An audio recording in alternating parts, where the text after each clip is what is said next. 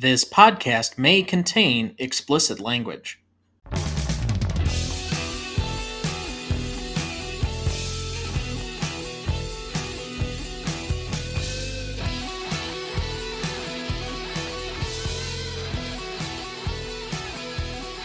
Welcome to the Greatest Movie of All Time podcast, the show that uses a unique grading style to redefine what the greatest movies are. I'm Tom Duncan. And I'm Dana Duncan. We also welcome back our returning celebrity guest scorer, host of the Best Picture cast, Kieran B.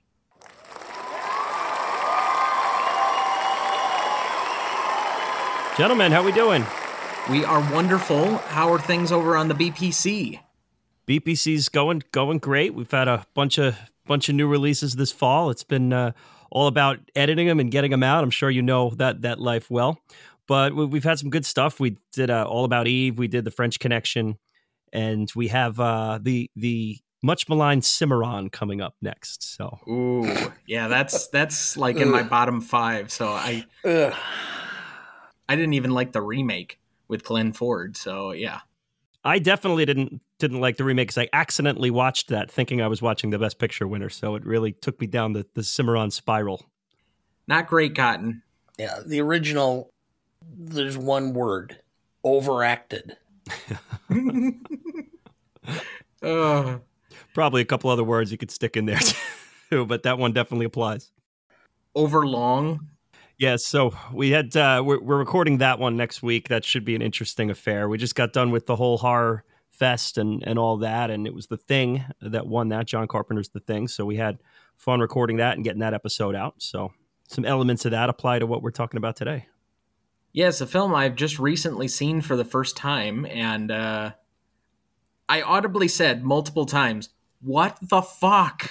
during that movie. But I had to watch it for my movie discussion group. Somebody picked that particular film. John Carpenter happened to be his favorite director, and he was actually on the show 2 weeks ago. So, good friend of mine, and hopefully he'll be back. But yes, with French Connection and All About Eve, two films that I would imagine will be on in season 6, because those will be coming up on both of those anniversaries, I believe. Unless, was French Connection 71 or 70? 71. Okay, so if it's 71, it'll probably be 2 or 3 years from now, as opposed to the other one. But I am excited for the All About Eve debate, because we already had Sunset Boulevard on, which is an easy transition for tonight's film, another Billy Wilder film. We have Stalag 17 from 1953, the prison camp, I would say comedy. I mean, it's a loose comedy, dramedy kind of situation. I'm not sure what category to exactly place it in, but 70 years old this year. Written and directed, like I said, by Billy Wilder. Co-written with Edwin Blum. Music by Franz Waxman.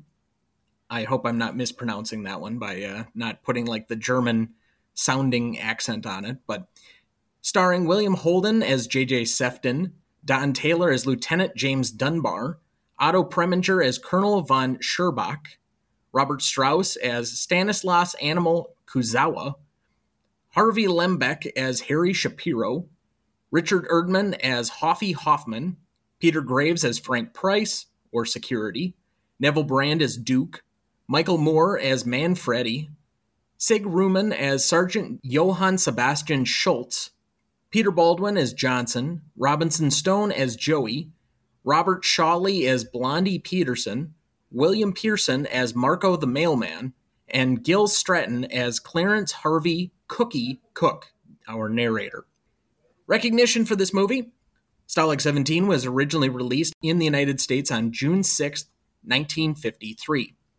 The film is based on the play of the same name from 1951, but was heavily rewritten for the film. On a budget of nearly $1.7 million, Stalag 17 would go on to gross roughly $10 million across the US, Canada, and the UK. However, its domestic box office run placed it outside of the top 10 for the year. Though Charlton Heston and Kirk Douglas were considered for the lead role, the part of Sefton eventually fell to William Holden, who beat out Burt Lancaster and Montgomery Clift to win his only Oscar for Best Actor. His acceptance speech is one of the shortest on record. It was, quote, "Thank you, thank you." The TV broadcast had a strict cutoff time, which forced Holden's quick remarks. The frustrated Holden personally paid for advertisements in the Hollywood trade publications to thank everyone he wanted to on Oscar night. He also remarked that he felt that either Lancaster or Clift should have won the Best Actor Oscar for their roles from Here to Eternity instead of him. He is said to have felt he was given the award as consolation for not having previously won it for Sunset Boulevard. Full circle now. The film would also garner nominations for Best Director for Wilder and Supporting Actor for Strauss. Stalag 17 currently holds a 91% among critics on Rotten Tomatoes, an 84 score on Metacritic, and a 4 out of 5 on Letterboxd. So as we start every week, Dad, what is your relationship to this movie?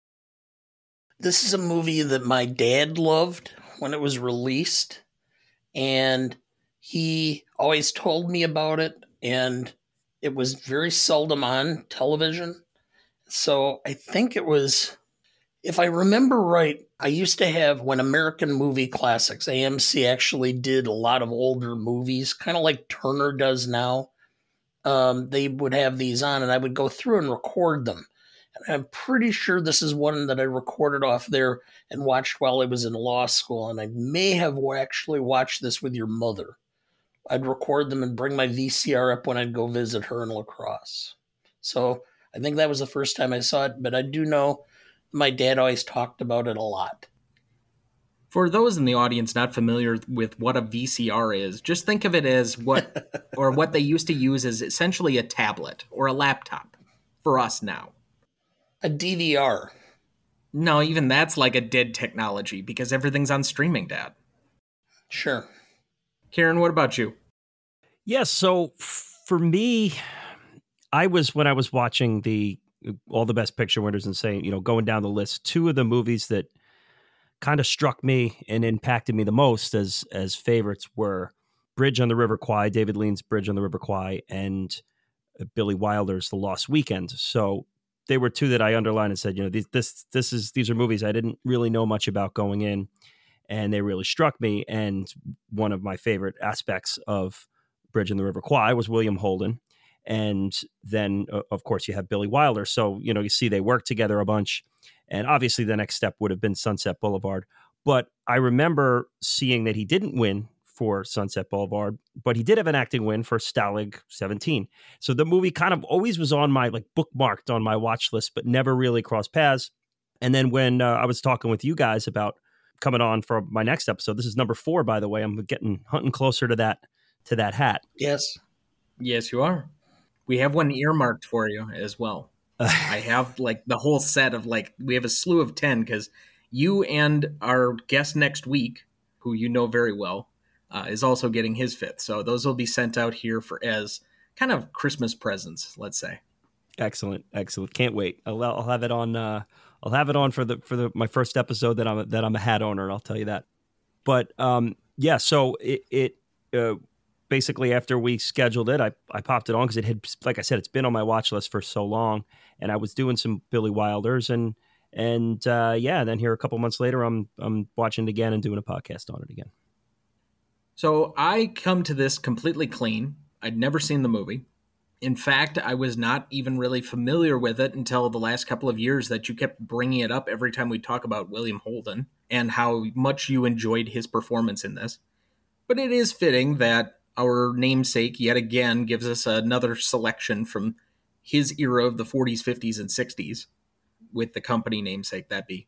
I'm surprised, though, that given that it's somewhat of a comedy, and I'm sure there were certain moments at which he laughed, that you didn't decide to laugh shame him again this week like you did last week. Yeah, okay. If you need to understand the reference, just go listen to our last episode. It's only about the first 5-10 minutes in, so it won't take you very long. Either way, so what is this movie about? It's 2 parts. One is it shows the mundane life of a soldier, in this case a prisoner. It's not glorified. There's nothing glorious about it. It's bad food. It's bad living conditions. It's boredom. And it also is the wrong man accused. So within the tradition of Ben-Hur and North by Northwest, where one man is accused and has to go about trying to vindicate himself.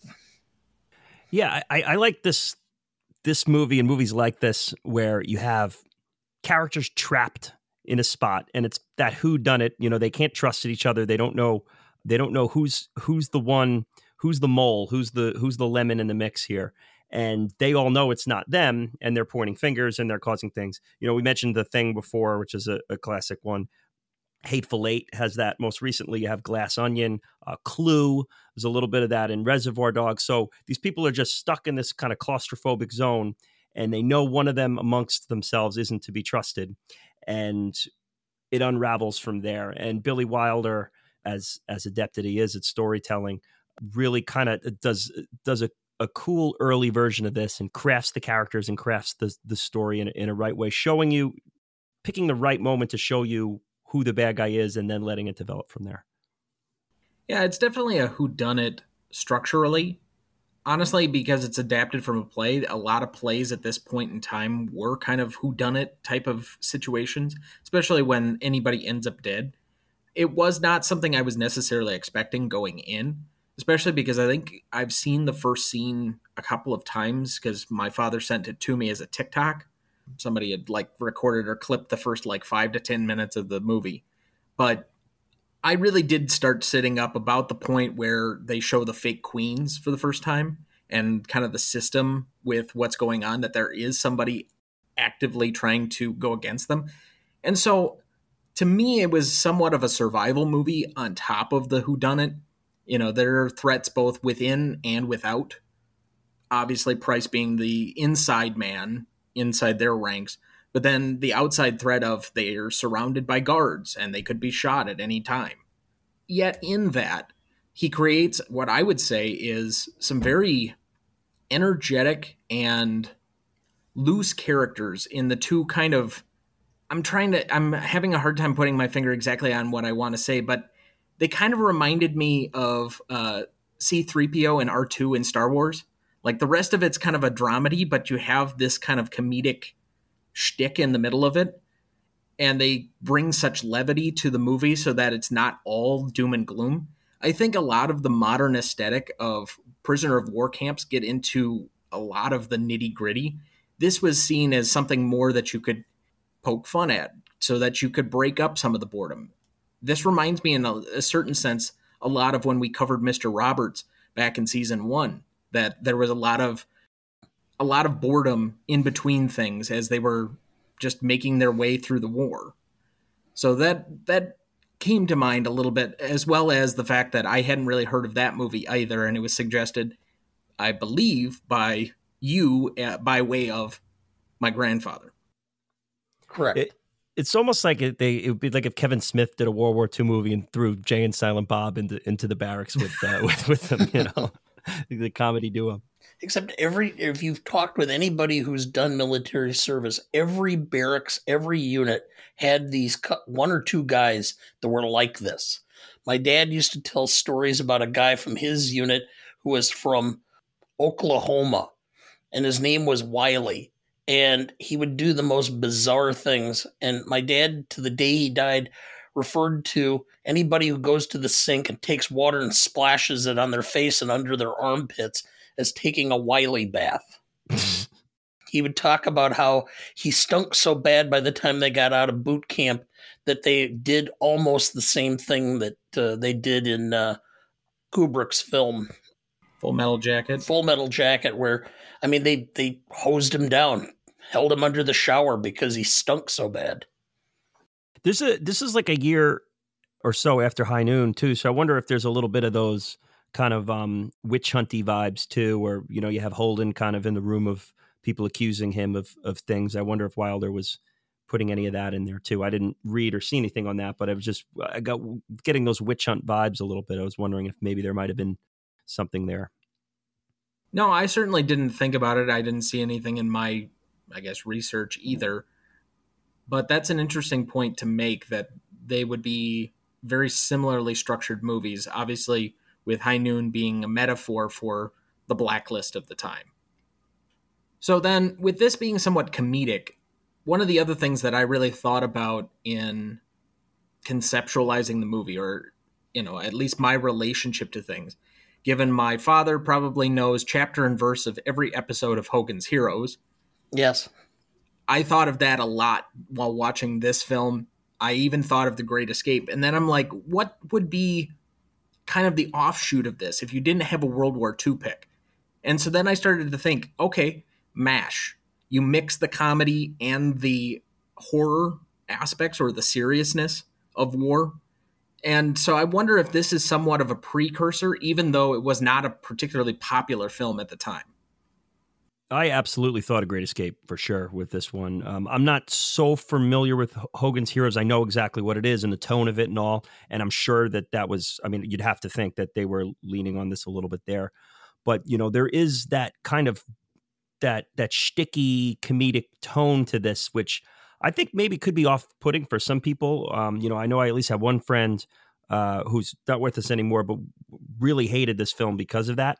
It didn't really bother me so much because I kind of place some trust in Billy Wilder with what he's doing, and of course he's a person whose family was affected by the Holocaust and all that. It was he escaped from that I think Poland himself. So and he is a director who balances tone and finds different angles to tell his story. He doesn't sit in one genre, sit in one mood. So I kind of got it, and it was okay with it. But you could see how maybe that tone, which I'm sure Hogan's Heroes and maybe even Great Escape a little bit with how goofy the heels are kind of portrayed in that too.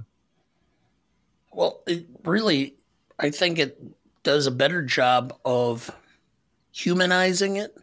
I mean, the fact that it shows the humor. You basically find humor in bizarre situations and you do things to entertain yourself. This is the first movie that I could find, and I went through great war films that talked about boredom, talked about, bad food, talked about bad sleeping conditions, talked about, just the boredom of everyday life. And you try to find ways to make it the best you can. And sometimes it's by humor and finding humorous things to do. Everybody knew these characters. And I think to some extent, everybody knew that they needed to find some level of humor wherever they could, because if you don't have humor, you almost need to cry by the sheer horror of what you're going through. Well, in talking about the boredom and trying to fill the void or the spaces in between, I think the movie that I thought obviously predates this one, but that would recognize this the best while also not undercutting some of the movie by being overly comedic would be All Quiet on the Western Front. And that's why I think that until maybe this last year when it was updated, was one of the preeminent classic war films. I think that this film really is the precursor of all the more modern films, which do not glorify. I mean, this film does not glorify military service. Every other film up to this point kind of did that. There was not really showing the warts of service as much. Then you haven't seen All Quiet on the Western Front, because there is no movie that is more destructive to the notion of the glorified or the glorification of war than that film. Yeah, it was banned, I think, right? In Yes. a couple different countries. But there was that stage of kind of rah-rah, I know there was a ton of like British propaganda films that were out there to push enlistment and whatnot, in the 40s. So this is definitely kind of coming in post that. So I can see what you're saying there with that is this is kind of taking that step of, we're not making people at home get all fired up to go hang out in this POW camp. Yeah, it wasn't Sands of Iwo Jima. It wasn't Battleground. It wasn't any of those late 40s, early 50s war films that talked about the glory on the battlefield. There's no Audie Murphy starring in this. Or John Wayne. In Which We Serve, David Lean, too. John Wallace, John Wayne's, Sergeant York, that stuff. Gary Cooper. I do find it a little bit ironic that this is also the same time as From Here to Eternity, which does kind of the same thing. Great film. So I have to slip this in here then, just because I can. Is this a Christmas film? Oh boy, it's that time of year again, I guess. Well, I'll say this is like, because I know the whole, obviously, we're poking the bear of Die Hard, I'm sure, here with this, but I'm at peace with the fact that there's Christmas films and there's Christmas time films. Okay, so something like Eyes Wide Shut, something like Lethal Weapon, something like Batman Returns, all Christmas time movies that take place at Christmas, even Die Hard. To me, a Christmas movie is a movie that has a Christmas message to it. Personally, that's how I would separate the two. So I would view this as a Christmas time movie. It's a Christmas movie. I still think that it's intertwined in the plot somehow. Like, it being Christmas has to do with something that's going on with them. It can't be incidental. And so I actually think this could, if you count that there is a Christmas celebration, they have a specific dance, they're all preparing for it. It has at least that element to the plotting of it. But I understand where you're coming from. It's just, I like to poke at my dad because, I don't really care if Die Hard's a Christmas movie or not. I just don't think you can be inconsistent and say It's a Wonderful Life is and Die Hard is not. There's a Christmas song in this movie too. That's true. This had transformation. This transformed a Scrooge-like character, and it was about redemption. Okay, so? So? You have the craggiest of people who continues to be craggy, but proved that he wasn't the one, betraying everybody? That's transformation? Yes. This isn't his transformation as much as it's the transformation of how others perceive him. I buy it. Okay. I think it's a stretch. So Eyes Wide Shut is a Christmas movie too, then, if we agree with that. You got a transformation there too. It's a film I have yet to see, so I don't know. But I will say transformation probably has more to do with Easter in my mind than Christmas. Yeah. I had to bring this up. Too, because in getting ready for this, I wanted to do a little Gmote prep, and I listened to your guys' previous Billy Wilder episodes. And I wondered if that was your reason for asking me which ones we'd covered. Oh yeah. I want to know, what's on record here. But one of your earliest episodes is Some Like It Hot, which might even be like one of your third or fourth episodes. And and I'm sure listen, I think Best Picture Cast started around the same time as you guys, and we're a bi-weekly. You guys are every week, so you have way more episodes than we do. But as a fellow podcaster, I know how that feeling of going back and listening to one of those early, older episodes when you're just trying to figure yourself out. But I actually enjoyed it quite a bit. And I got to say, on that episode, Dana, you proclaimed that you guaranteed that Quentin Tarantino was influenced by Billy Wilder. And that if you go out and find it, I guarantee you that you can go out and see there. Now, since you guys have recorded that, Tarantino, who has a podcast of his own, did a episode on a Billy Wilder movie, The Private Life of Sherlock Holmes. And on that episode, he talked about his favorite Billy Wilder movie, which is Five Graves to Cairo, a 1943 film. And he said that was the movie that he watched regularly while writing Inglourious Bastards, because there were not a lot of films about subverted history. And he wanted to get it from someone who lived it out there. And Five Graves to Cairo was a movie. And I think he even had that movie on his Sight and Sound list here from the past year. So you hit the nail on the head there with that one. Certainly heavily influenced. Tarantino was heavily influenced by Billy Wilder. I mean, I am glad and very grateful that people dig into our back episodes. I know that our guest for next week had to do it because we're doing a revisit episode with it being a holiday. And he went and listened to, I want to say our Zodiac podcast was like number 20 or something like that. But yeah, going back to listening to those first couple, like when we were recording with lapel mics at a table in a conference room the first couple of weeks before the pandemic. Hey, we've all been there. It's such a strange thing to ever think I would go back to and watch that, because I remember distinctly the first episode we recorded, we got so close to the hour mark and we were recording using the Anchor app that we couldn't go over an hour. So all of a sudden we're scrambling to end the show with like 30 seconds left. I mean, that's the level of stuff that you get when you're just starting and you have no clue what the hell you're doing.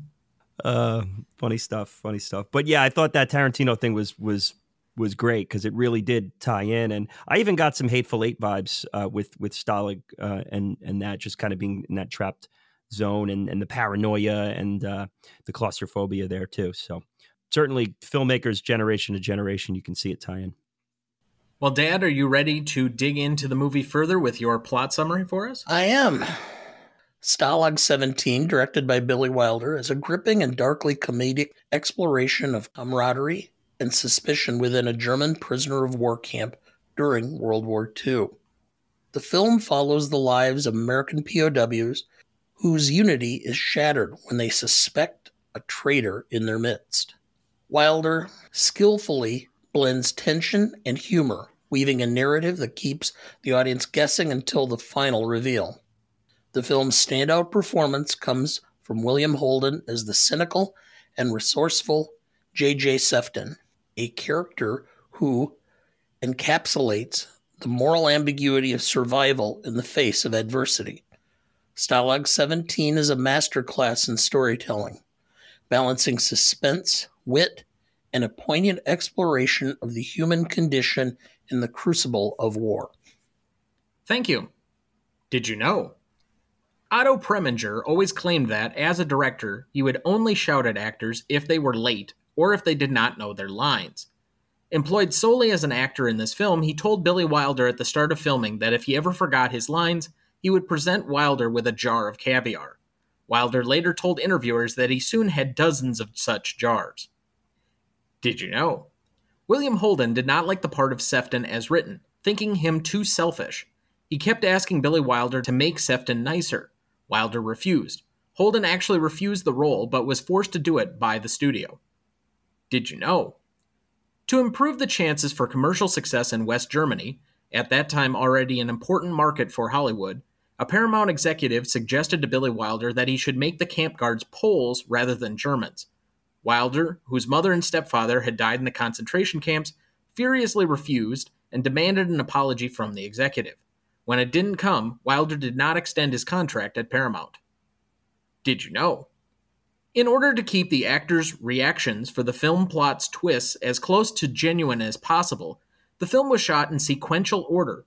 The first scene was filmed first, and so on, which is contrary to how most movies are generally filmed. Did you know? This film was one of the biggest hits of Billy Wilder's career. He expected a big piece of the profits. The studio accountants informed him that since his last picture, Ace in the Hole from 1951, lost money, the money that the picture lost would be subtracted from his profits on this film.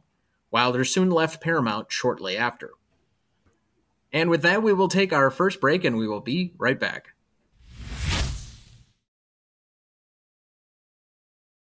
Before we jump back into the episode, next week for our 191st episode, it's Thanksgiving, so we have another revisit on tap with Zodiac from 2007, that you can catch our original episode on it from our first season.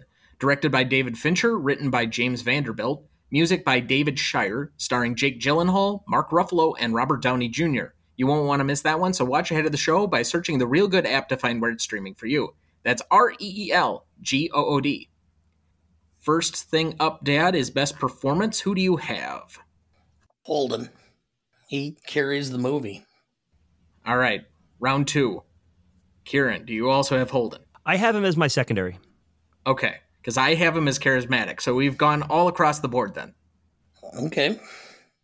I mean, his character is the most memorable of the film. Probably. My best secondary performance is probably as memorable. But, I think this was Holden and his, the spot that he became really a big Hollywood star. This is about the time that he was in the royalty of Hollywood. He was Ronald Reagan and Nancy Davis's best man about the same time as this film. And so he was actively involved in the Screen Actors Guild. He was actively involved in what was going on in Hollywood in general, and he was up for a lot of the big parts. This was just him. I mean, Sunset Boulevard was the year before, and he was awesome in that. And this performance just goes You on want to to the you same want to try level. that again? Because Sunset Boulevard was 3 years before this. You sure it was 3? Yes, it's 1950. And this is 51. This is 53. Okay. Well, and Holden's performance in Sunset Boulevard was awesome at that point in time, too. Yeah, Holden's great. He's so charismatic and in his own way, because he's not your traditional charisma. He's got just a swagger about him that works great in a movie where it's everyone against one. And to me, he was on screen was by far the best part of this movie. I had him as my secondary because I have an off-screen person as my primary, but I love him as an actor. It hurts me a little bit when actors or directors or writers kind of disown certain performances. Not that he disowned this, but kind of said, "Oh, he didn't consider it a great performance, and he must have been a makeup performance, yada yada." Because I really do think this is a good performance, considering the balance of tone and what he's asked to do with the script. I really enjoyed it, and I think it's worthy of an Oscar win. You know me, I have very difficult times with trying to judge acting, but there's a through line before I think the four or so movies of his that we've either discussed or, yes, it would be four movies exactly for the biggest parts that he ever had. So we've discussed Sunset Boulevard, we've discussed Network, and Bridge on the River Kwai. And again, if you have not listened to the Bridge on the River Kwai, just listen to about the first 30 seconds of that episode. You will immediately be thankful that I suggested that to you. Regardless, he's always a character that does best when he's thumbing his nose at the establishment. This movie, I think, is the softest version of that. He does it in Bridge, he does it in Sunset Boulevard, he does it especially well in Network to me. This is one where he's a little bit more of a hardened, cynical, deal-making type, and I don't think it suits him quite as well as I thought he married the other parts, and he was bringing something that didn't always quite fit in the role to me. Again, I'm not a great judge of acting because I don't know what is good or what isn't good necessarily, but it was a little bit more muted for me otherwise. But he's still charismatic. I thought he was a big enough movie star, he was capable enough that he still pulls off a pretty good performance where it felt a little bit strained for me at times, that he could just, with his sheer charisma, exude what it was needed for this movie and push it forward. And that's actually why I thought the person who carried the movie for me was Robert Strauss's Animal. Okay, he's my most... Yeah, he's the most memorable character throughout the entirety of the film. He has all the best gags. He has all the best quippy stuff. And he had to have been a really talented guy, because I remember that when That 70s Show was on, there was a big rumor for a while until it was proven later that Ashton Kutcher has like one of the highest IQs for an actor ever, because you have to be extraordinarily smart to play that dumb of a character as his in That 70s Show. So to me, Robert Strauss must have been like a frickin' genius to be able to play something so bizarrely stupid. Yeah, he was my most charismatic. Robert Strauss. It's a great performance there, and I love a good. It's cool that he got the Oscars. This is not an Oscar nomination, a typical Oscar nomination. I like those supporting comedic performances that get it. You brought up Mr. Roberts before. Jack Lemmon has one. Alan Arkin in Little Miss Sunshine, just to tie in with the Odd Couple duo. But in Fortune Cookie, you have Walter Matthau winning his supporting actor in kind of a comedic role there too. So I kind of dig that it's a different bit there. But he, to me, was the charisma of this movie. He was put a smile on your face. Listen, he was hamming it up. He was really he was really going for it. Certainly was not the Laurence Olivier of this movie, as far as brilliant stage acting, but he was having fun and he made you have fun as an audience. So he was my most charismatic. My best performance is actually Billy Wilder in this. I thought it being a heavily kind of rewritten, recrafted play to make it work within the vessel he's using. I thought he crushed it. I loved the dynamic of script to actor to camera, how he works with his directors of photography to make certain elements of the plot really stand out, particularly the tying of the light bulb, the chess popping up out of the scenery while we don't know the guy's hiding in the back. That kind of stuff is all that Billy Wilder touch. And he just, to me, was the real true star of this filmmaking. This is a movie that is worthwhile and a movie people should go back and watch. It's obvious to me certain movies that are made or adapted from plays because the scenery doesn't seem to shift at all. And until I kind of saw that this was adapted from a play and I looked up kind of the initial information about it, I couldn't really tell that it was supposed to be all in the one room of the barracks, because there were so many other exterior things that were going on and things that he used to enhance the stuff that was supposed to be going on in the play that I'm sure was happening off stage. He was able to visually represent a lot of it, including the ending sequence where he's hiding in the water tower. I mean, that is a very good sequence of them doing some very kinetic things to try and break out, and Price getting shot down, et cetera, et cetera. I thought those were all enhanced well. That's why he's my best secondary for his work on adapting something, but not making it feel so restricted in a way that, for a recent example, was it Ma Rainey's Black Bottom that felt just so like hemmed in when I saw the film itself.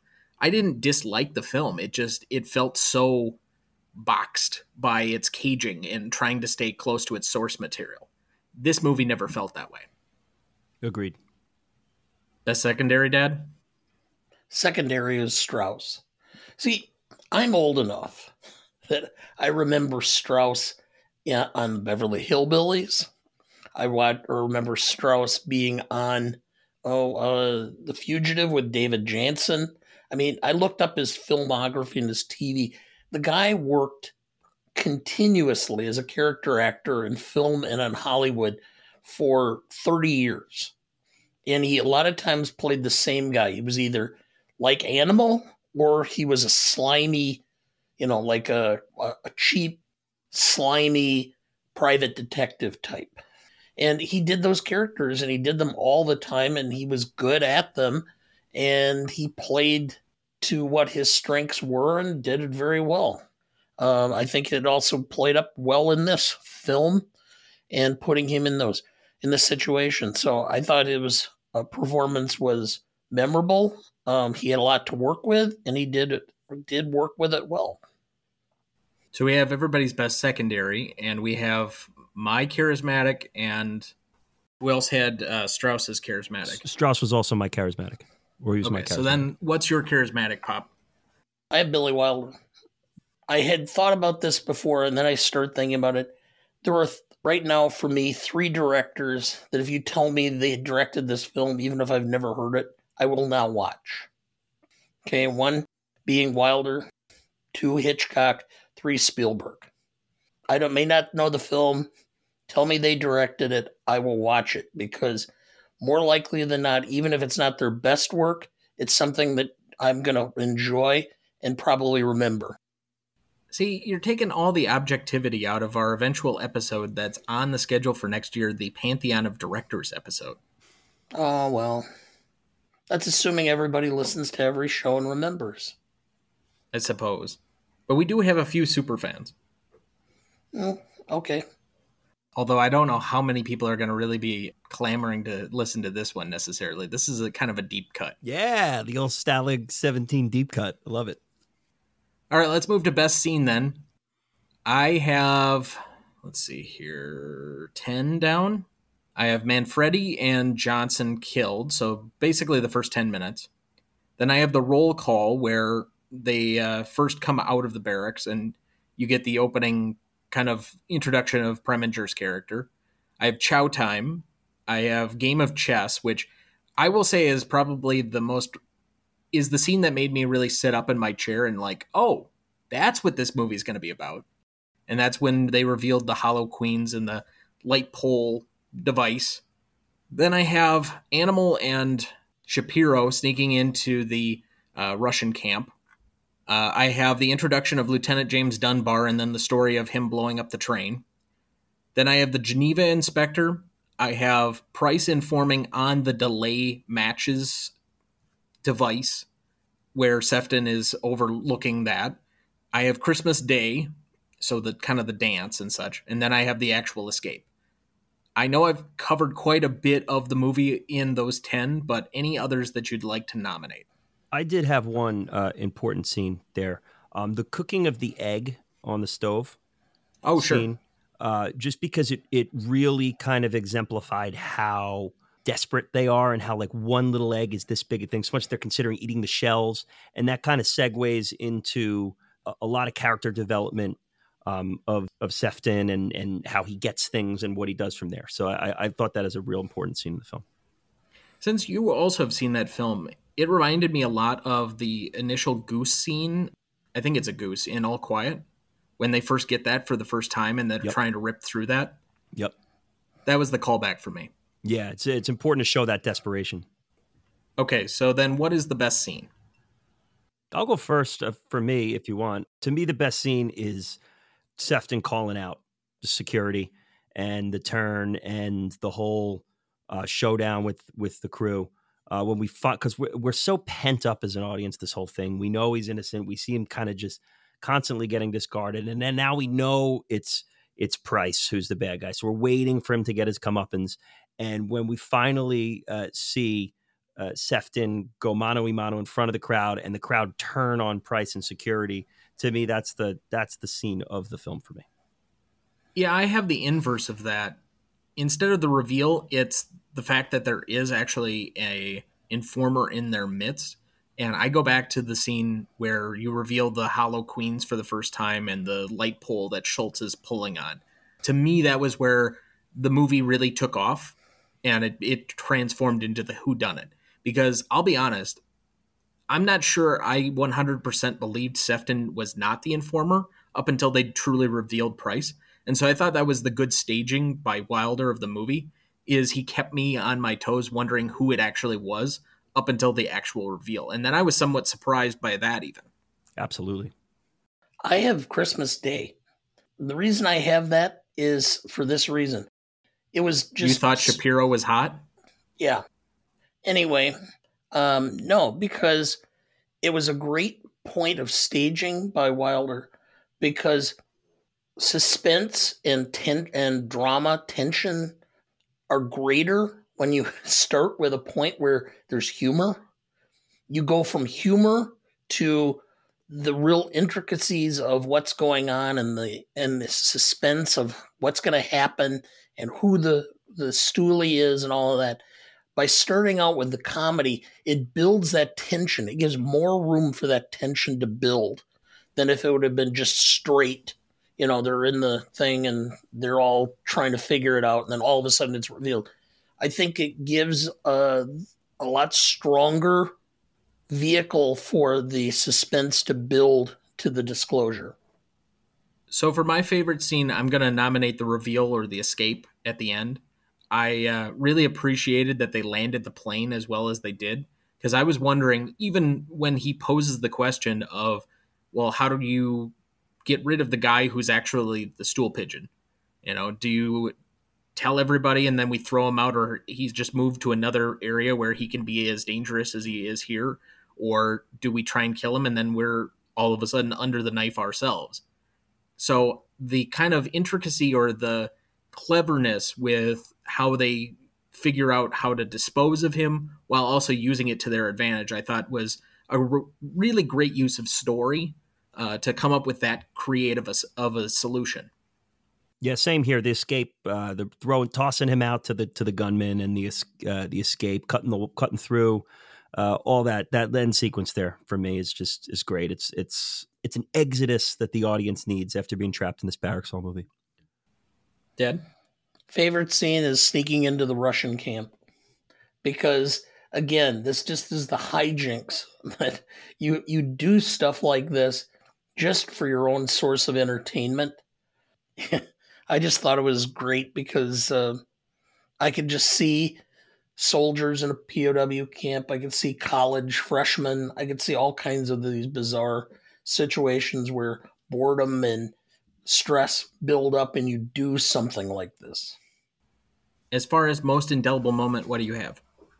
For me, I had The Escape, because that was the moment that I remembered, was Peter Graves stumbling around out in the quad area there, the parade ground, shouting in German with the tin cans clanging and the guns being shot. I remembered that scene before I started the movie. That was the one scene that I remembered vividly. I remembered the basic plots of the movie, but I didn't remember any of the scenes other than that real well. How do you say, Timmy, have you seen a grown man naked in German? Getting all the quotes already. Indelible for me. I mean, when I think Billy Wilder, I always got to think like, what's the shot? You know, what's that shot that imprints in your brain? And there's two that come to mind in this one. You brought up one earlier, Tom, that's going to ultimately be my indelible moment in Dunbar in the water tower. You know, the camera pans over the camp and you see him kind of pinned back and moving around and trying to stay warm the best he can, dry the best he can. You know, that's the image that burns into my mind when I think about Stalag 17. The other one that I think about too is when Sefton Holden is lying in the bed and he sees the shadow of the light tied up, and he kind of first realizes what's going on, puts the pieces together. That's such a Billy Wilder shot that harkens back to the whiskey bottle in the lamp in Lost Weekend. So I those are like those two big shots for me. But if I have to pick one of the two, I'm going to go with the water tower shot and Dunbar up there.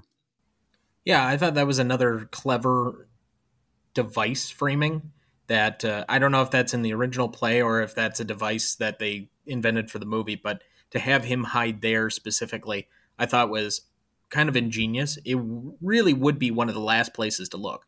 But for me, again, going back to the first time that I really sat up with the movie, it was the light cord and the Black King. Those are the two things that I remember the most because they're the props that really establish everything with the movie. That there's an informant, this is how they're doing it, and that every time you can see that, because it's a visual representation, if there's something going on or there's new information being passed or whatever else, and you're always looking to see, is somebody tipping it, you know, just a little too soon or doing something a little too clever. That to me is always going to be what sticks out about this movie. So that looks like another good spot for our second break. We will be right back.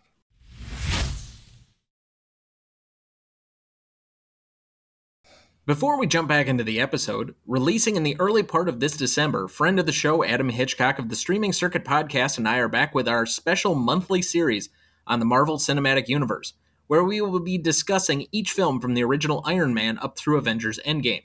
The first half of each show will be on his feed, and the second half we will apply the Stan Lee rubric to each film to determine the greatest Marvel film of all time. This month we're covering Iron Man 3 from 2013. Don't miss out. Make sure you are subscribed to both feeds to get these episodes. Dad, do we have anyone to remember this week? Yes. Kevin Turin, 44, American film and television producer, Euphoria, X, The Unbearable Weight of Massive Talent. John Bailey, 81, American cinematographer, Ordinary People, The Big Chill, Groundhog Day, American Gigolo. He was actually the president of the Academy of Motion Picture Arts and Sciences 2017 to 2019. And he was also, he photographed the very underrated Wolfgang Petersen's In the Line of Fire, starring Clint Eastwood, tie-in from our Gran Torino episode. Yes. Two others, Best Picture nominees, Accidental Tourist and As Good as It Gets. Two I actually really like. I don't know if they're the most popular in the world, but I dig them both. I like As Good as It Gets. I think it gets a little bit more panned after the fact now, especially with Jack winning for that particular movie, but I still enjoy the movie. I think it was a bit outstanding as far as I'm concerned, and it still has some great lines in it. So some very good line deliveries, but I have not yet seen The Accidental Tourist. But I'll just say, as far as John Bailey, this is another one of those names that I would have known nothing about him until now we have him on In Memoriam. And it's a reason why I enjoy doing this section of the program. We originally just started as me trying to do an outreach part to have Dana do some more pieces of the show, but he always has appreciated and enjoyed the recognition of the in memoriam section during the Oscars. And so that was kind of the ingenue. But this is the kind of guy that I would have known nothing about him, except now we're celebrating him. And he's got an amazing history within the film industry that I would have otherwise not known about. So I'm glad that we got a chance to recognize him. Obviously, nothing against Mr. Turn. He just doesn't have quite the level of the resume that Bailey did, partly due to the fact that he was half his age, so somewhat tragic at 44. But, a former president of the Academy who shot some just great 80s and 90s films. I'm glad that we're getting a chance to recognize him. Dana, are you in the line of fire guy?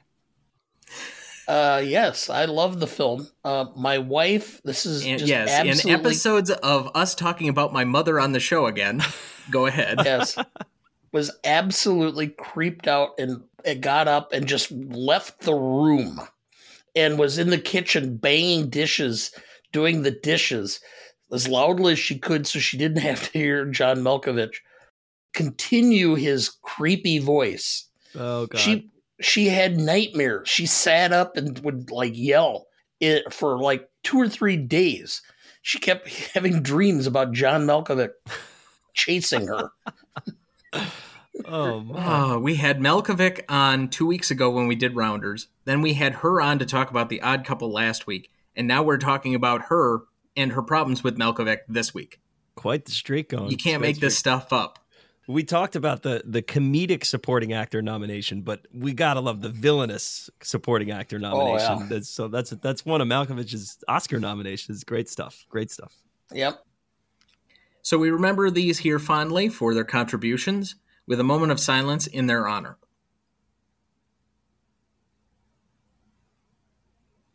Thank you. Let's move to best funniest lines. I only have 3. I'll just start with Sefton. There are 2 people in this barracks who know I didn't do it. Me and the guy that did do it. Shorbach. I'm grateful for a little company. I suffer from insomnia. Dunbar. Did you ever try 40 sleeping pills? Okay. Animal. Of all the hoarding cruds. Shapiro. I'm telling you, Animal, these Nazis ain't kosher. You could say that again. I'm telling you, Animal, these Nazis ain't kosher. I said you could say it again. That doesn't mean you have to repeat it. Shapiro. Hey, Schultz, sprechen Sie Deutsch? Schultz. Ja?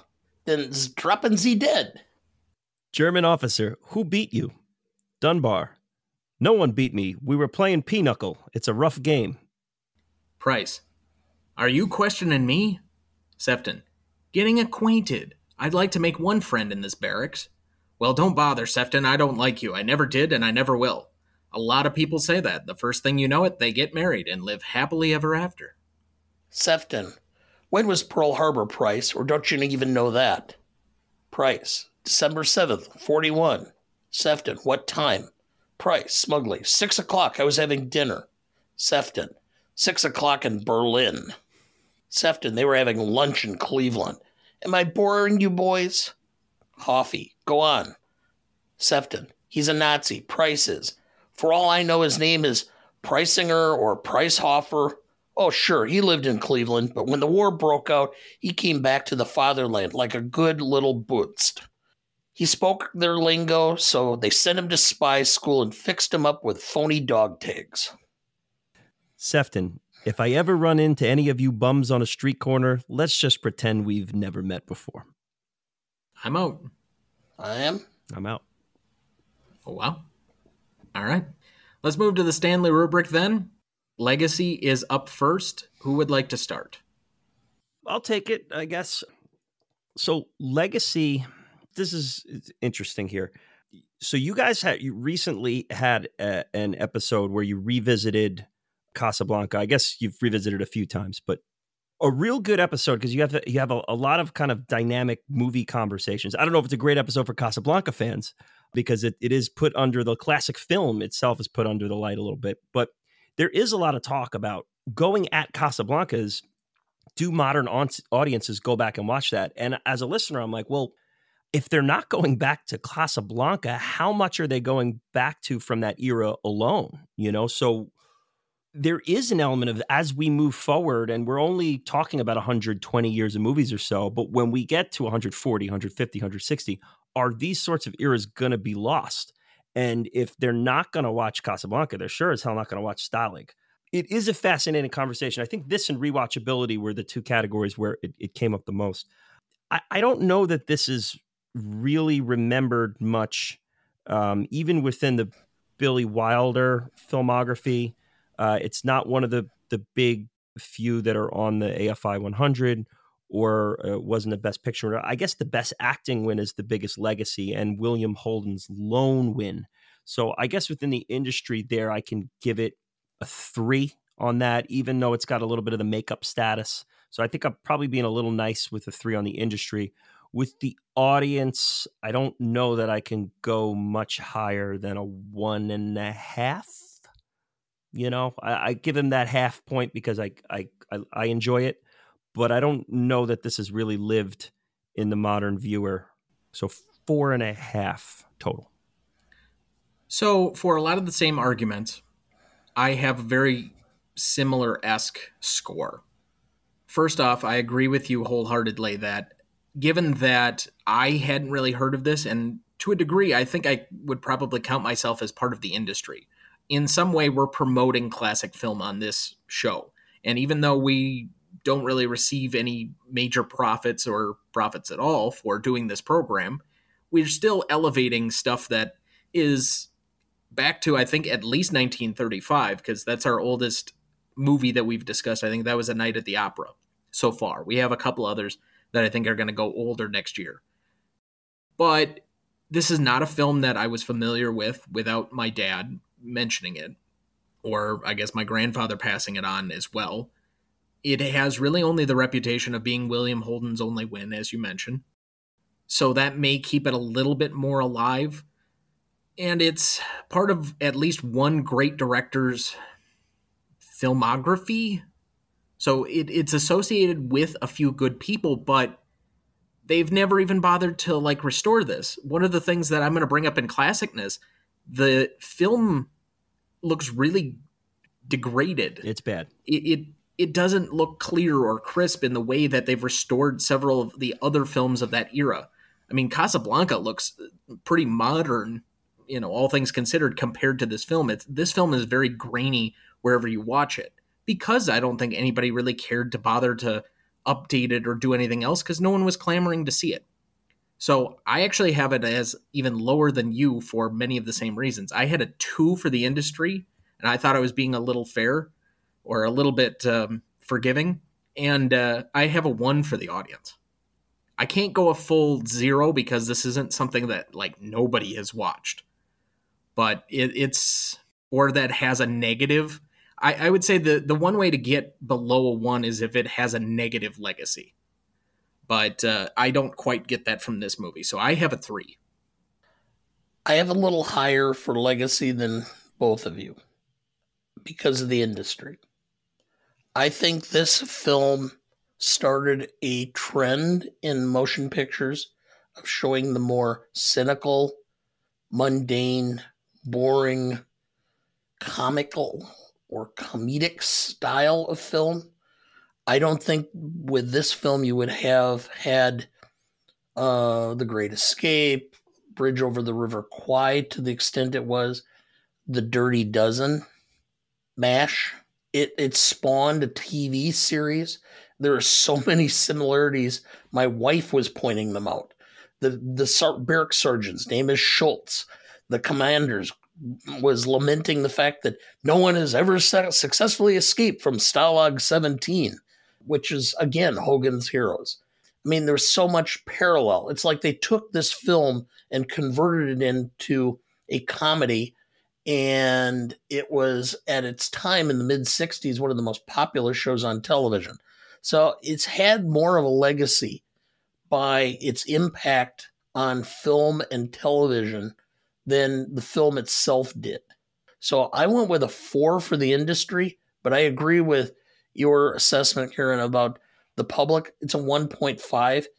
Would be a 1, but for people who are big film people, they know what this film is for the most part and are appreciative of Holden's performance and the fact that it's a Billy Wilder film. So I'm at 5.5. So that's a 4.33 average between the three of us. Impact and significance. I guess I'll lead off here. I'm a little conflicted. So supposedly this is one of the bigger movies of Wilder's career. I know that a lot of the movies he made were much more altruistic and a bit ahead of their time for how the audience was receptive.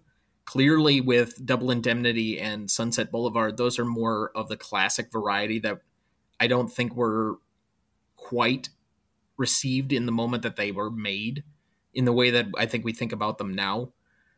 So for this to be somewhat successful, I still can't find what the official numbers are. Supposedly this made up to $10 million, but it doesn't really register in the box office numbers wherever I found them. I mean, if it were truly that it made $10 million domestically in like the US and Canada, then we're talking that it would have been like the number 5 film of the year. But because I didn't see that, I don't know where it actually placed. So it's hard for me to say. And I don't think that this was something that the public went out and sought out at the same time. So that's where I'm a bit conflicted with some of this. Now, on the industry side of it, I gave it a few more plaudits. Big-time director, a notable Hollywood star of the time, had a few nominations included so that it was getting some recognition beyond that. And while I don't count the nominations or the lack thereof usually for or against a film in the way that my co-host does, I still think it is, I guess, an extra feather in your cap, even if I'm not going to hold it against you if you didn't have them. Particularly given this is kind of an odd movie to receive nominations for. It's an adaptation of a play, and it's kind of comedic. Even for the time, the Oscars doesn't often nominate a lot of comedic performances, and it got 1 supporting actor nominations for a comedic role. So I went with a 3.5 for the industry, and because I'm not sure what to do on the audience side of things, I kind of split the baby and went with a 2.5. So I have a 6. I have an answer to your question. I actually found the publication in Variety with the list of grossing films for 1953. Any guess on where this actually was in the list of films? 12? I was going to say 8. It was 11. Oh. Any guess on what the top 5 were for 1953? From Here to Eternity, for sure. That was number 2. I think HUD was ahead of it. That was not in the top 5. It was like 6 or 7. So Peter Pan, I think, was the number 1 for that year, if I remember right. No, it was number 5. Okay, because I have it listed as the number 1 for that year. No, it was number 5. According to Variety's article. Shane. The number 1 film is a film that everybody has forgotten about, and it dwarfed. It was 5 times the amount of money generated from that film as From Here to Eternity, which was second. The Robe. I've never heard of that. It's a film that was about the Roman centurion who took the robe of Christ at the crucifixion. It was one of my mother's favorite films.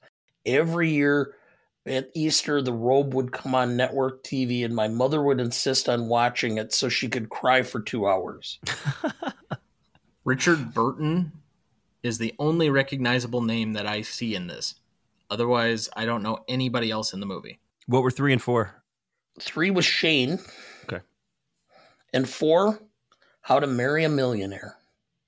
All right. I mean, it's an odd movie year in that regard then. Yeah. Anyway, so I went for the industry with a 4 because, again, the immediate impact, and it made back its budget. It wasn't huge. Actually, I'm going to reduce it to a 3.5, considering that it was 11.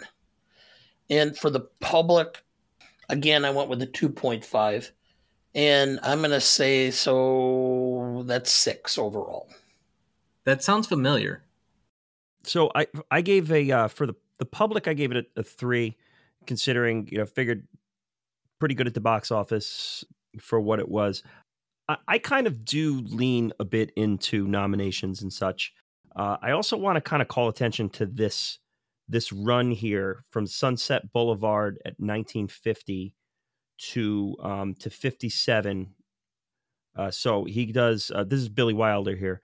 Billy Wilder does Sunset Boulevard in 50. In 51, he does Ace in the Hole.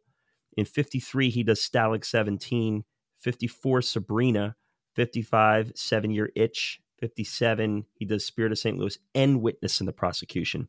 And this is essentially right before his Some Like It Hot Apartment, Bang Bang 5960. So this is right at the precipice of a big time run here for Billy Wilder. And the key to me is him getting that Best Director nomination. If this was like a Best Actor throwaway, throw him the bone, and we're going to give Holden his makeup Oscar, we give a supporting nomination, then that's kind of one of those throwaway movies. But the Best Director nomination is key for me.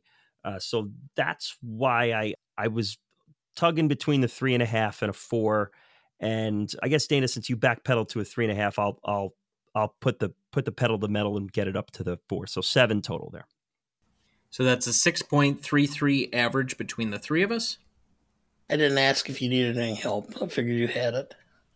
Yeah, because that's a pretty great 3-movie run with Witness for the Prosecution, Some Like It Hot, in The Apartment.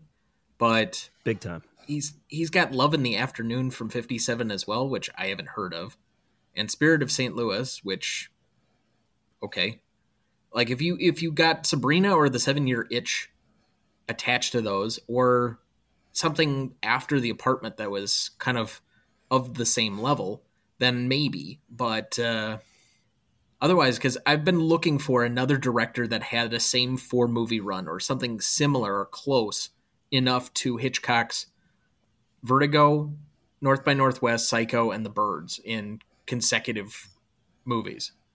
There's only one other director that I think is close, and unfortunately they have 1941 smack in the dab in the middle of those.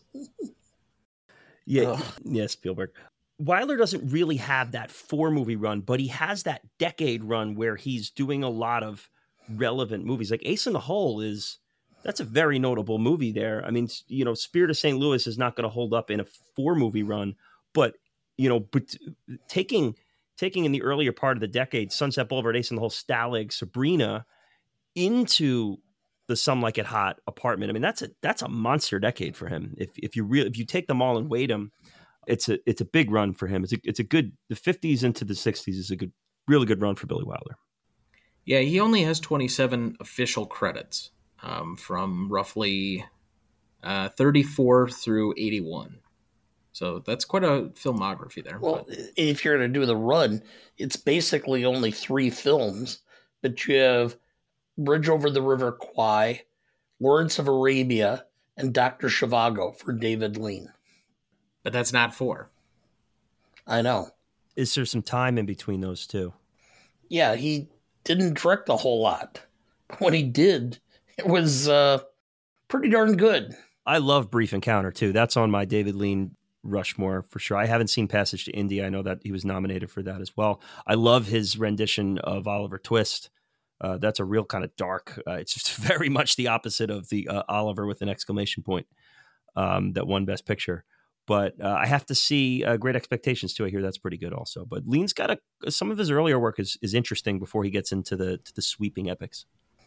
Well, and I think that's why he didn't direct as much after that point is that he made 3 just gigantic movies, and it took a long time to put those together. Yeah, and the critical response to Ryan's Daughter and them burying him really kind of broke him and made him not want to do it anymore, because a movie he cared about a lot, and the critics just panning it and burying it. And he goes, why am I doing this? Why am this is a toxic lifestyle. I need to go do something more positive with my time. Well, because there's only one other movie then, in a movie you just mentioned, A Passage to India, as he does that as his last film 14 years after that. So there's a big gap yet I again. believe he was supposed to direct. He was supposed to direct something before he passed. I think it might have been a remake of Mutiny and the Bounty, or he was working on something before he got cancer in the early 90s. There was a plan for an early 90s movie for him. I don't fully remember what it was, but. All right, let's move to novelty then. I'll go first. I'm going to give some extra points that Dana gave in impact and significance. This is where I'll kind of kick in with indelibility, because we do have the prisoner of war style movie become pretty popular, and I'm sure there were a couple before this, but as far as like big time director, big time actor in the main spotlight, do you want me to chip in with what those were? Oh, sure. So I went and looked up at least the top 35 like prisoner of war films on several different lists, and there were only 3 films that I could come up with that were said to be before this film: The Captive Heart from 1940, Act of Violence from 1948, and The Grand Illusion, which is a French film from 1937. And none of them were really comedic. They were actually very serious, very somber films. So this would be something a little bit off the beaten path for both its subject material and its tone. Yeah, and when we're talking American prisoner of war too, the novelty of leading into the MASHs and the Great Escapes and the Hogan's Heroes, I don't know if I can fully credit Grand Illusion for striking the spirit behind Hogan's Heroes. So I'm going to give some points here to Stalag 17 for that. So I went a 6. I think 6 is might be a little nice, but I think it's fair. So I always credit, is this a little bit audacious in its subject material and its tone? So as I've kind of mentioned already, I have a little bit higher grade for both of those. But where I would knock this film a little bit is some of its execution. Not necessarily in a storytelling, but it doesn't feel like it was filmed always the best. I think there's a lot of examples of some very overacting among the smaller members of the cast. I don't think this was Holden like really giving his all necessarily. So I think it's a little bit humorous that he won for this and then was kind of regretful that he won for this as somewhat of a makeup Oscar in his own mind. I had a 6.5 because I think we're grasping a little bit to say that this is the direct precursor. It laid some groundwork for what would maybe come after it, but to say that it had the effect where it directly caused or was of mind when those were being made, I think might be a little bit of a stretch too. So 6.5 feels somewhat warranted to me. What I'm saying, it was the precursor. What it did was, what we had a large population in the 1950s of sailors, soldiers, Marines coming back who had been through combat, had lived this. And there was a certain feeling, especially in Hollywood, that they didn't want to offend them. So they didn't do things that were more realistic. Look at the thing. I just got done watching with my wife the 2010 series, The Pacific. Again, I'd watched it before. Bob Leckie, who was in there, apparently decided to write his memoir, My Helmet for a Pillow, because he was in New York at the time working for for UPI, and he went to see South Pacific with his wife. And he got up in the middle of the performance and walked out. And he said, it wasn't like that. This made it possible that you could sell tickets to a post-World War II adult group where men had been through this and they could be entertained by it because it connected with them. Okay, so I don't think it's just that it's the precursor. I think it opened the door for other similar type films to come out after that. And when I'm saying that this was the precursor, that's what I'm talking about. And when I'm looking at this as novelty, the only film that I really found that was as quite about this was Grand Illusion, which I thought was interesting because apparently Dick Cavett asked, Orson Welles what the two greatest films were. He said, well, or that he would like to preserve. He said Grand Illusion and whatever the second one is. And That sounds like Orson. yeah. So I'm going to go with a 9 because I think this really had a lot more impact on cinema and how war was portrayed and its relationship to the post-war soldiers. I think this film started it, and I think what it reached its culmination was ultimately Saving Private Ryan, when so many of that generation finally was able to open up and do an absolutely raw presentation of what it was like in combat. I'll move myself up to match you, Tom, so we both have 6.5s there on that. Of course, sorry to make after you I do the math already. Got to keep you on your toes here. No huddle offense. So anyway, that was a 7.33 average between the three of us. Classicness. I'll let Dad go first. He hasn't gone first yet, and this is normally his category. I mean, it's a prisoner of war film. I mean, the sheer fact that they had female prisoners from the Germans at least had some level of diversity. And of course, the United States Army at that time, especially the Air Corps, was segregated. So you weren't going to have a large or have a influx of African American prisoners in the camp. Not to mention the fact that even if they did, they would have been segregated from the others. Even the Germans were doing that, especially after Jesse Owens in 36. And it's incredibly difficult to come up with. I didn't find anything that was problematic, and I didn't find anything that was real positive. So our normal starting point is kind of more or less a 7 and going up and down from there. So I'm just leaving it right at 7 because I couldn't find any reason to go down or up. All right, so I'm glad you kind of did that because I didn't really go up nor down necessarily. I guess my main reasoning for where I went is I have a slight gradation off of a 7. So comedic POW movies, I think, are somewhat of a bygone era. You'd have a difficult time trying to sell anybody on doing anything comedic in war with the attitude that we've basically endured over the last 20 years. Frankly, since about the Vietnam films started coming out, Apocalypse Now and Platoon and Coming Home and all of those other films, The Deer Hunter, they were all so super serious about war that it kind of ruined the comedic war film or the like overly patriotic heroic war film. So these are somewhat more of a classic age than anything else. How can you say that Full Metal Jacket was not funny? The first half.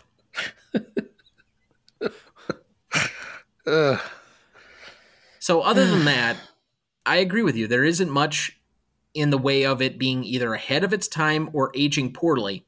I guess my biggest nitpick is that they haven't really restored the film, and it's very grainy. So I went with a 6.5, but just so that I didn't go with a 7. I have to ding this. I have to pick a category to ding this one up, and this is the one I picked. When I think of Billy Wilder movies, I think of visual events. Whether it's Sunset Boulevard, The Lost Weekend, even some like A Double Indemnity. These are really beautiful black and white films. The Apartment. The first time I turned this one on, I had to check my television set. There's no the transfer here is terrible.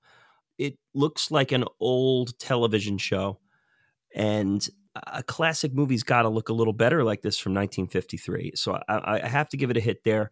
The tone I could see being off-putting maybe for some. While he was my most charismatic, Strauss's performance is a little hammy and shticky and a little bit of its time. I hate to be the harsh one on this one, but I'm going to go 5. I'm going to go with a 5 on this one. It's not that harsh. No, not really. All right, so that's a 6.17 between the three of us. Rewatchability.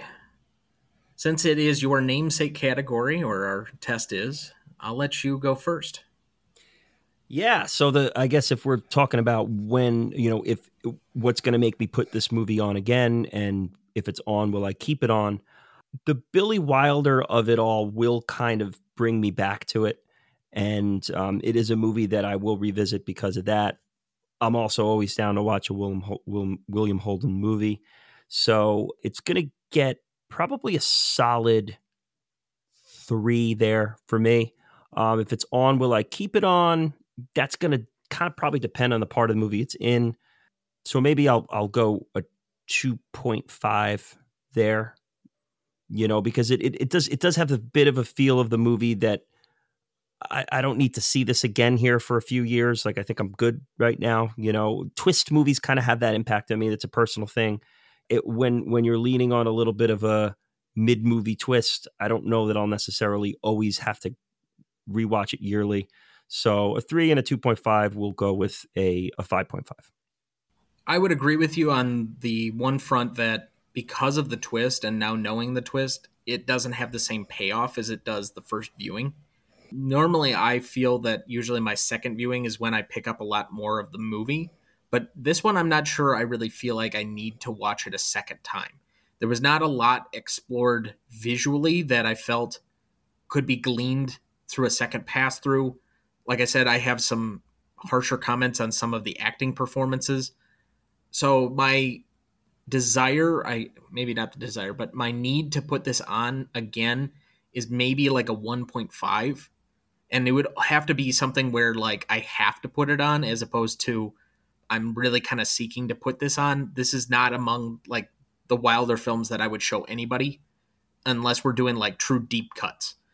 Obviously, if you're going to go Wilder, you're going to go The Apartment, or you're going to go. I mean, I chose The Lost Weekend for my discussion group a few months back because I felt that was a underrated Best Picture film, right alongside A Man for All Seasons. That's one of mine that I really champion as being a very underrated Best Picture winner. So it's not going to be high on that list for me, but if it's on, I'm going to have no objection to probably leaving it on. Am I going to really force myself to sit through it necessarily? No, but it's fun enough. It's entertaining enough. I could give it about a 3. So I'm at a 4.5. All right. Go for the 5 and give me the easy math. I'm not going to. Fine. I love this film. I've always loved this film. It's one of these where this is one of the criteria. It's where there's a group of us together and we're not sure what to watch. This is one that I should have on my list that I keep. I keep a list of certain things, movies, what my wife should make for dinner, etc. Spaghetti and meatballs and meatloaf are not a list. That's just two choices. It's well beyond that, my friend. Then it's significantly changed from about 3 weeks ago. No, it's much more significant than that. Anyway, and it's not something I'm going to turn off if it's on. And if I find it as I'm skimming through, I may very well stop and watch it for a while. So I'm going to go with a 7 for rewatchability. So that's a 5.67 average between the three of us.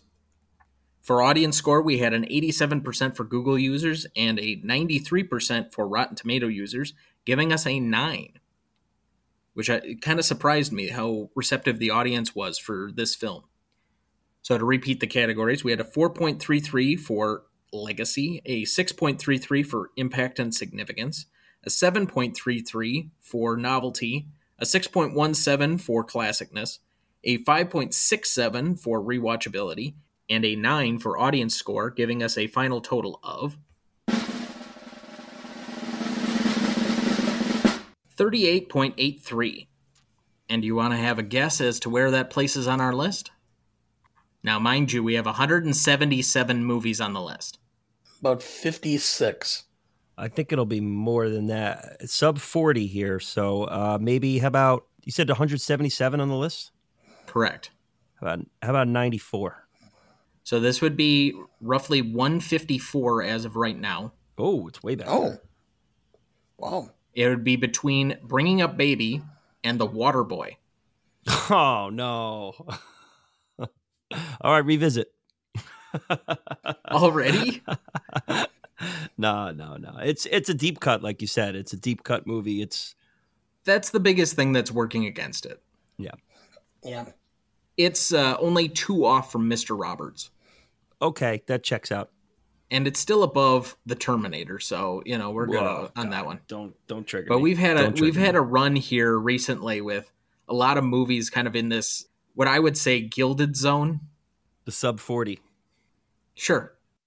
I know that's a reference from your show, but yeah. Yeah.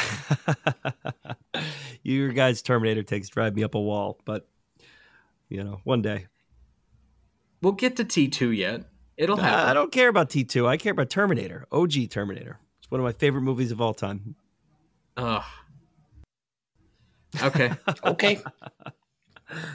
Dana's ready to We're end not the Zoom. here to please everyone. And in that light, if you disagree with any of our scoring or feel we did a poor job, you can certainly write to us. greatestaltimemovie.podcast@gmail.com. You can find us on any of our socials at GMOTE Podcast on Instagram, Twitter, or I guess what was Twitter, which is now X, and TikTok, as well as our new Letterboxd page that we just started. So that's been up and running for a couple of weeks. You can find us there if you're a Letterboxd user. We'd be glad to have a follow or hear from you there. Remaining questions for this one. I have a couple of nitpicky plot things. So supposedly knowing how the bomb was set off was proof that Dunbar did the act. I mean, I know I'm only a son of an attorney yet, but that doesn't really feel like proof of much of anything. It's Nazi Germany. It's guilt. You have to prove your innocence. Okay? I mean, come on.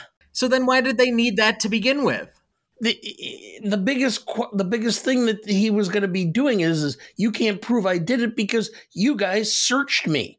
I didn't have a bomb with me. I'm not going to be able to make one out of toilet water and a bar of soap in the bathroom.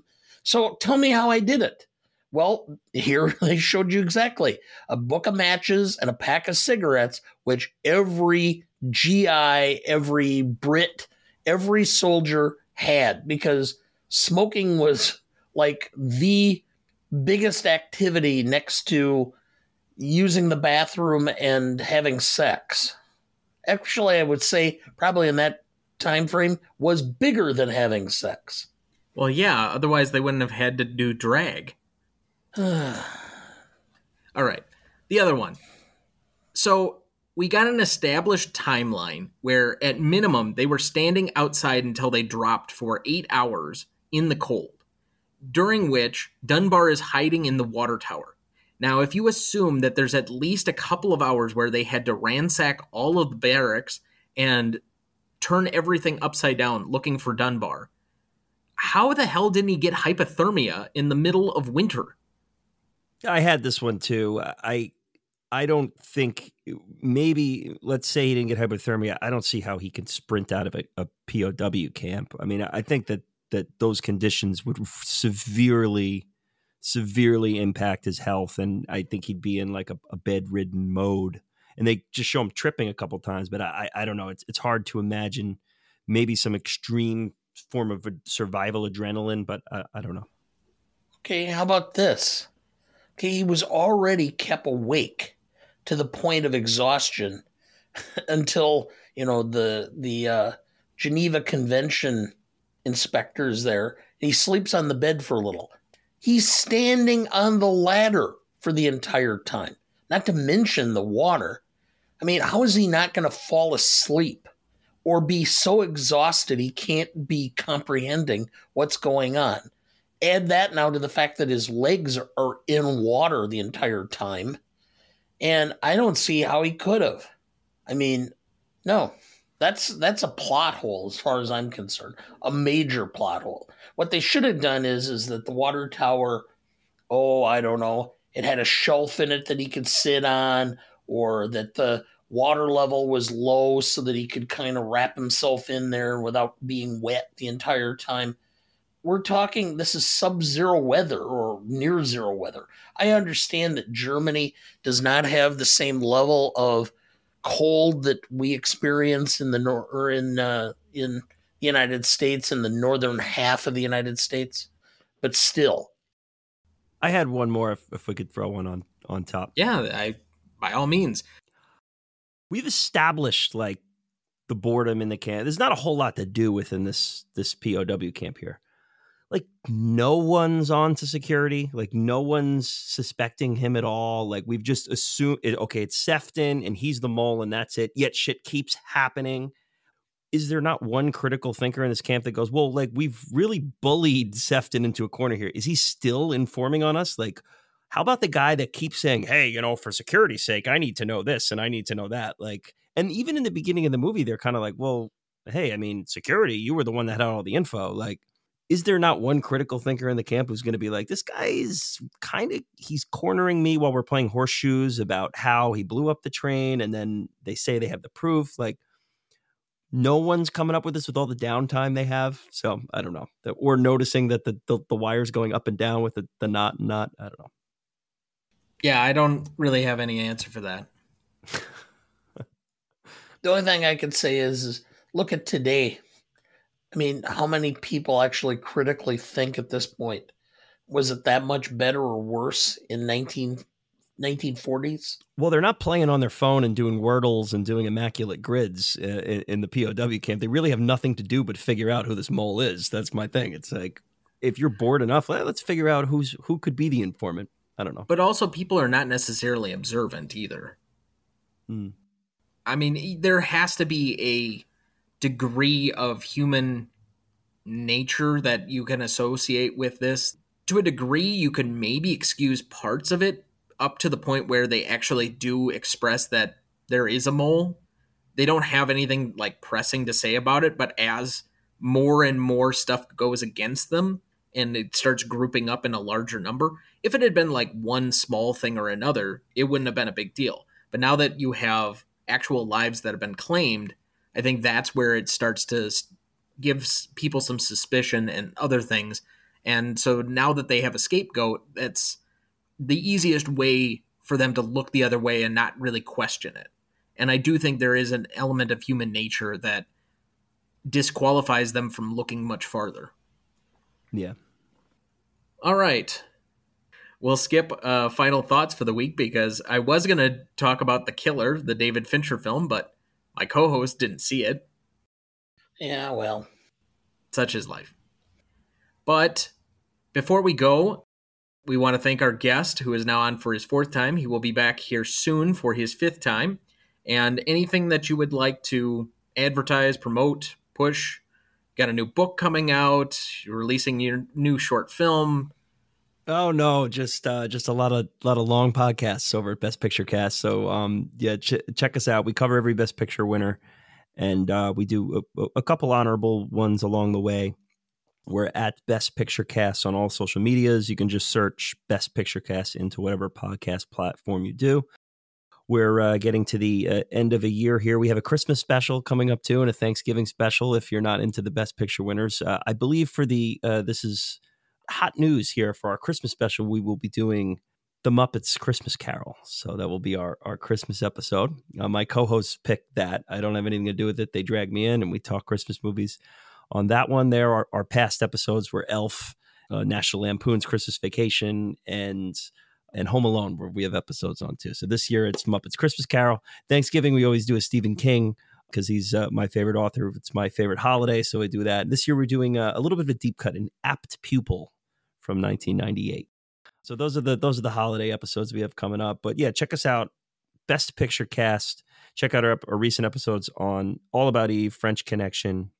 We have 3 years of back categories up. We're about 60. I think we're 62 or so Best Picture winners in. So come find us. In fact, I can confirm that because I have your page up. Ah, there you go. Jeez, fact checking me. I love it. And speaking of holiday movies, we do have our Christmas special coming up.